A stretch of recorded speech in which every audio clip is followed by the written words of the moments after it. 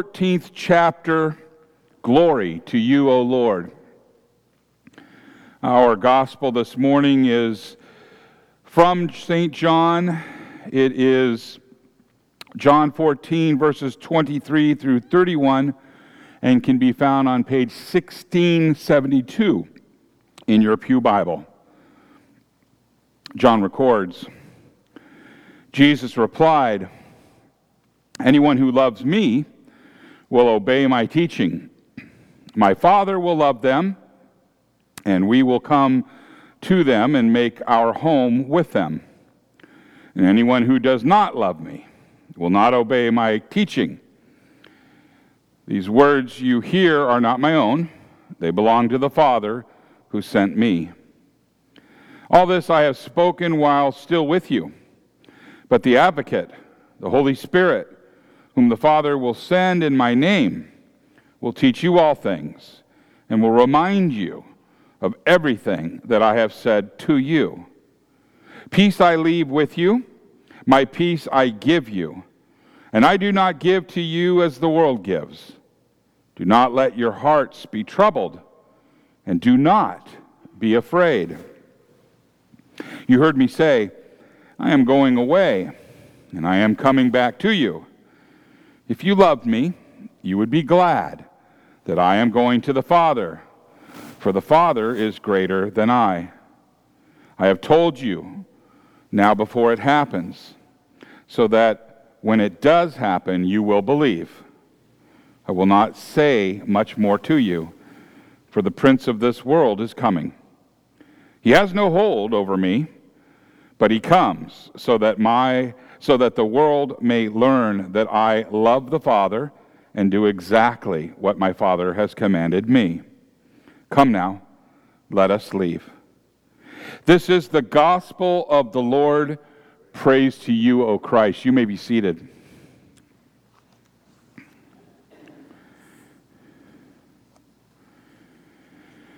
Will you pray with me?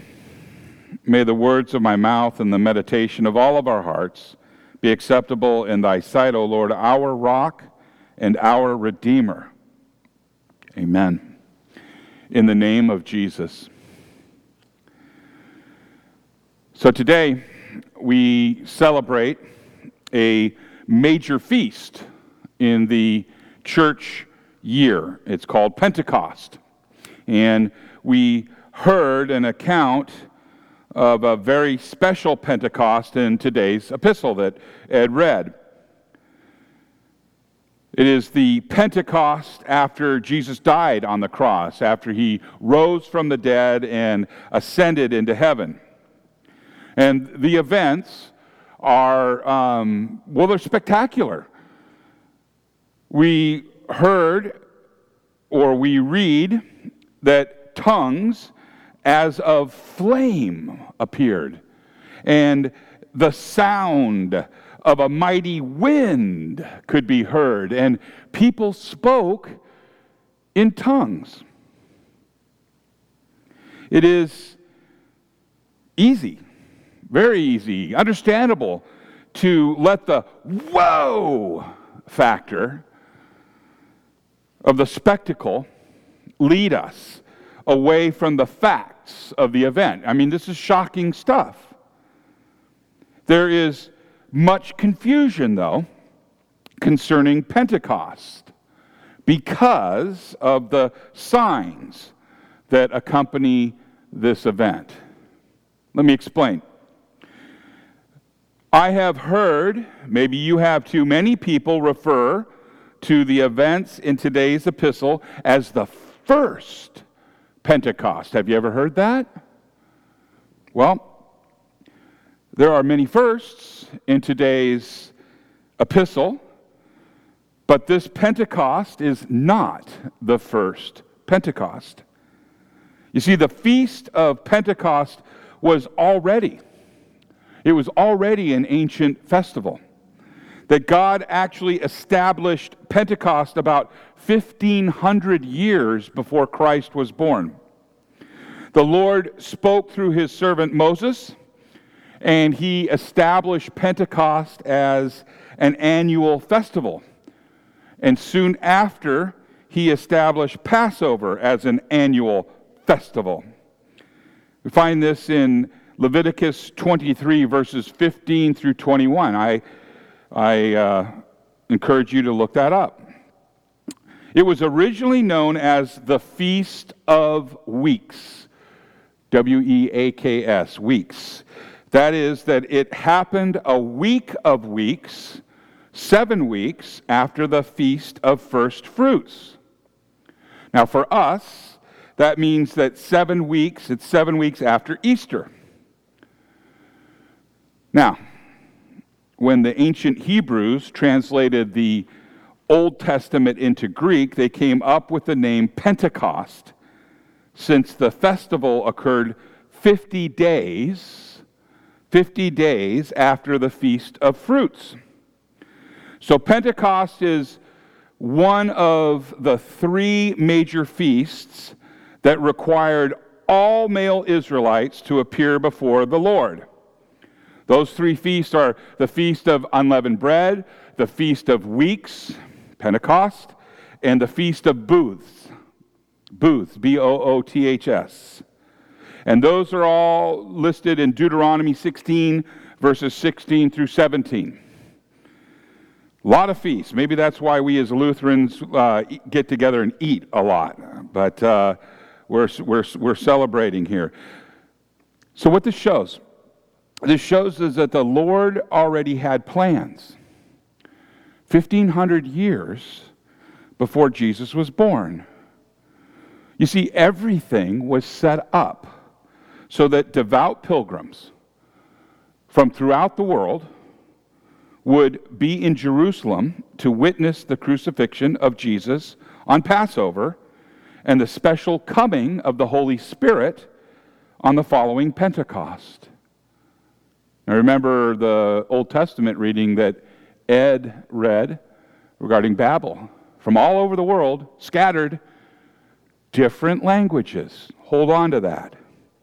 So when today's epistle states that there were dwelling in Jerusalem Jews, devout men from every nation under heaven, it is saying that there were Pentecost pilgrims in Jerusalem for the Feast of Weeks or for the Pentecost.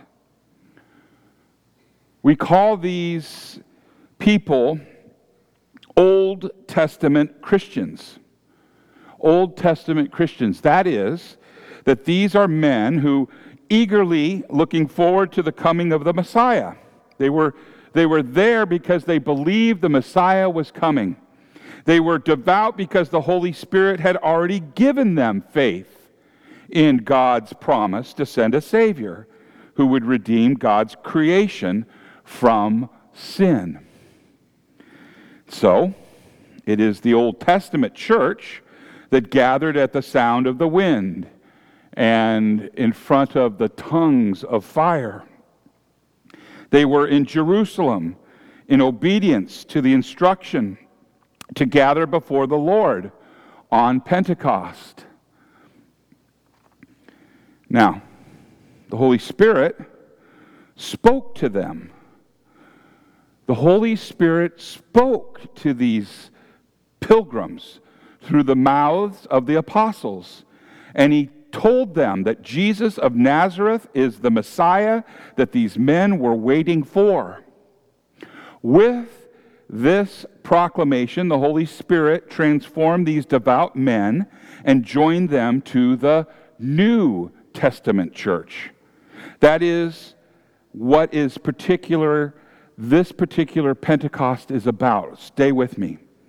The church transformed from looking forward with expectancy to a Messiah, a Christ to come, and on this Pentecost, it became the church who believed in the Christ who came.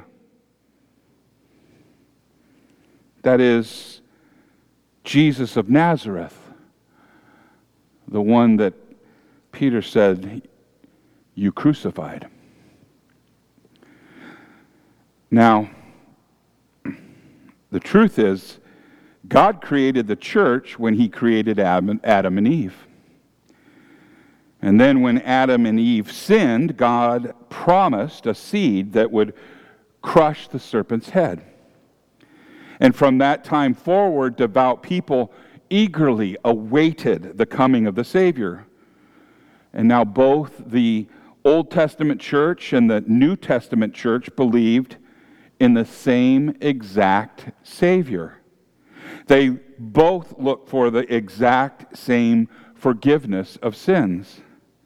And the only difference is that the Savior was in the future for the Old Testament church, and in the past for the New Testament church.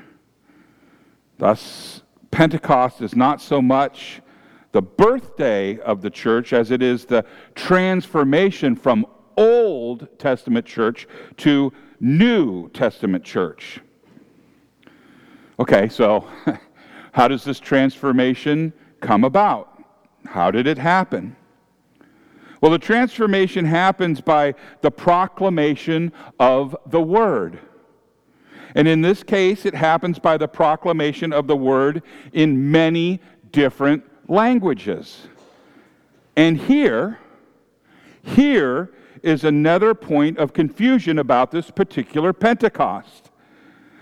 The sign of speaking in tongues is so spectacular that we often forget the reason that the apostles spoke in tongues. As today's epistle states, the gift of tongues was given so that every devout Pentecost pilgrim could hear the mighty works of God in his own native language. Acts 2, verse 11. And right here in Acts 2, verse 11, we see the Holy Spirit performing his basic task. The gift of tongues was given. Hear me now.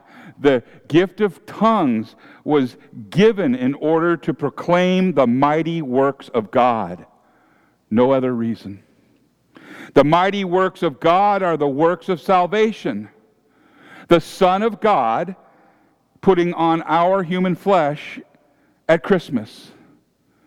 The mighty works of God, it is about the perfect life that he lived in our place. It's the sacrifice that he made as he endured the holy wrath of God on the cross. It's about how that sacrifice earned the forgiveness of sins for all people, in all places, and in all times. It is how he rose from the dead, and he verified that his work was enough to save us all. It's about how he is always with us in his ascension. His mighty work is about how he will come again to raise all the dead and dwell with his believers forever. All of these things are the mighty work of God. And all these things are the proclamation that each pilgrim heard in his own native language. This proclamation is the work of the Holy Spirit's gift of tongues that day. That's the gift of tongues. And the proclamation of salvation through Jesus Christ did not stop on that day. The news that Jesus of Nazareth is the promised Messiah is just too good to keep to yourself. And when the Feast of Pentecost was over, all of those devout Pentecost pilgrims went home, and they took the good news with them. And when they came home, they proclaimed Christ crucified and risen from the dead to their hometowns. They proclaimed repentance and the forgiveness of sins in the name of Jesus Christ. The Holy Spirit used this proclamation to spread the word of God throughout the world, throughout many languages. And the Holy Spirit still works through the gift of tongues to this very day. Let's think about it. What language am I speaking right now? English. English as we know it did not exist in the days of the apostles. And even so, I read the Word of God in English, and now I'm preaching to you in English. And somewhere, someone had to have the gift of tongues in order to translate the original language of the Bible into the English that you and I can understand. And they did this so that you, too, could hear the mighty works of God in your own native language. The Holy Spirit provides this gift so that the message of salvation is proclaimed in all lands to all people. That's the gift of tongues. Today's epistle gives us the historical facts concerning the first Pentecost after Jesus ascended into heaven. There were the tongues as of flame, there was the sound of a mighty wind, and there was the speaking in tongues. And all of these signs were means to one important end: the proclamation of the salvation of God worked out through Jesus offering himself up on the cross. Or as you hear me say Sunday after Sunday, we preach Christ and him crucified. Now, sadly, there are many people who get the means and the ends confused. They read of the sights and the sounds, the wow factor of this particular Pentecost, and believe that these signs are the main point of the narrative. They forget that the purpose of all these signs was the proclamation of the mighty works of God. And people forget that the Holy Spirit has promised to be present wherever the Word of God is proclaimed and the truth and purity. And wherever the sacraments are administered according to Christ's command, he is there. But instead, some look for some sort of spectacular sign of the presence of the Holy Spirit. You may have met them, you may have heard of them, read of them, but these are people who claim that the glory of God has covered them in gold dust or feathers. Others claim that anointing oil began to flow from their hands and their feet. Others exhibit uncontrollable laughter, and they call it holy laughter. And others appear intoxicated, and they claim that a Holy Spirit high is stronger than any other. And still others, they babble away in nonsense, and they call it speaking in tongues.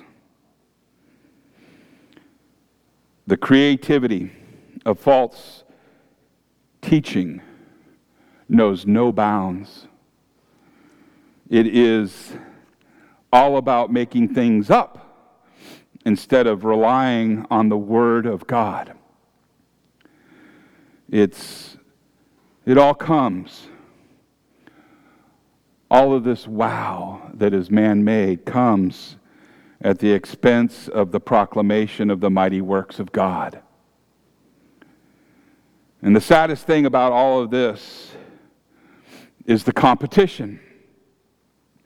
The competition to prove who is the most filled with the Holy Spirit, who has the greatest anointing, who has the greatest gift, who is the greatest of the super saints.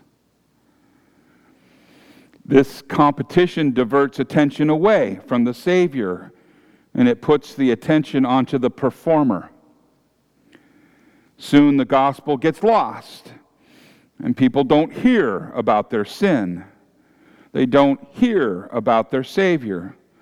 They don't receive the comfort of the salvation that Jesus earned for them on the cross. They don't hear the proclamation of the mighty works of God, and in an attempt to be filled with the Holy Spirit, they end up blocking the work of the Holy Spirit. Let me ask you this, and you don't have to answer out loud, please don't. But what gets between you and the proclamation of the mighty works of God? What causes you to focus on something other than Christ crucified for the forgiveness of sins? What draws your attention away from Christ hanging on the cross, enduring God's wrath for your sin? Where do you look for comfort outside of God's Word? In the end, the Holy Spirit has but one message. That is that Christ died to save sinners. And since you are a sinner, you qualify for that salvation. And this is the mighty work of God that the Holy Spirit proclaims on Pentecost and on every other day of the year. Christ and Him crucified for the forgiveness of sins. In the name of Jesus, amen.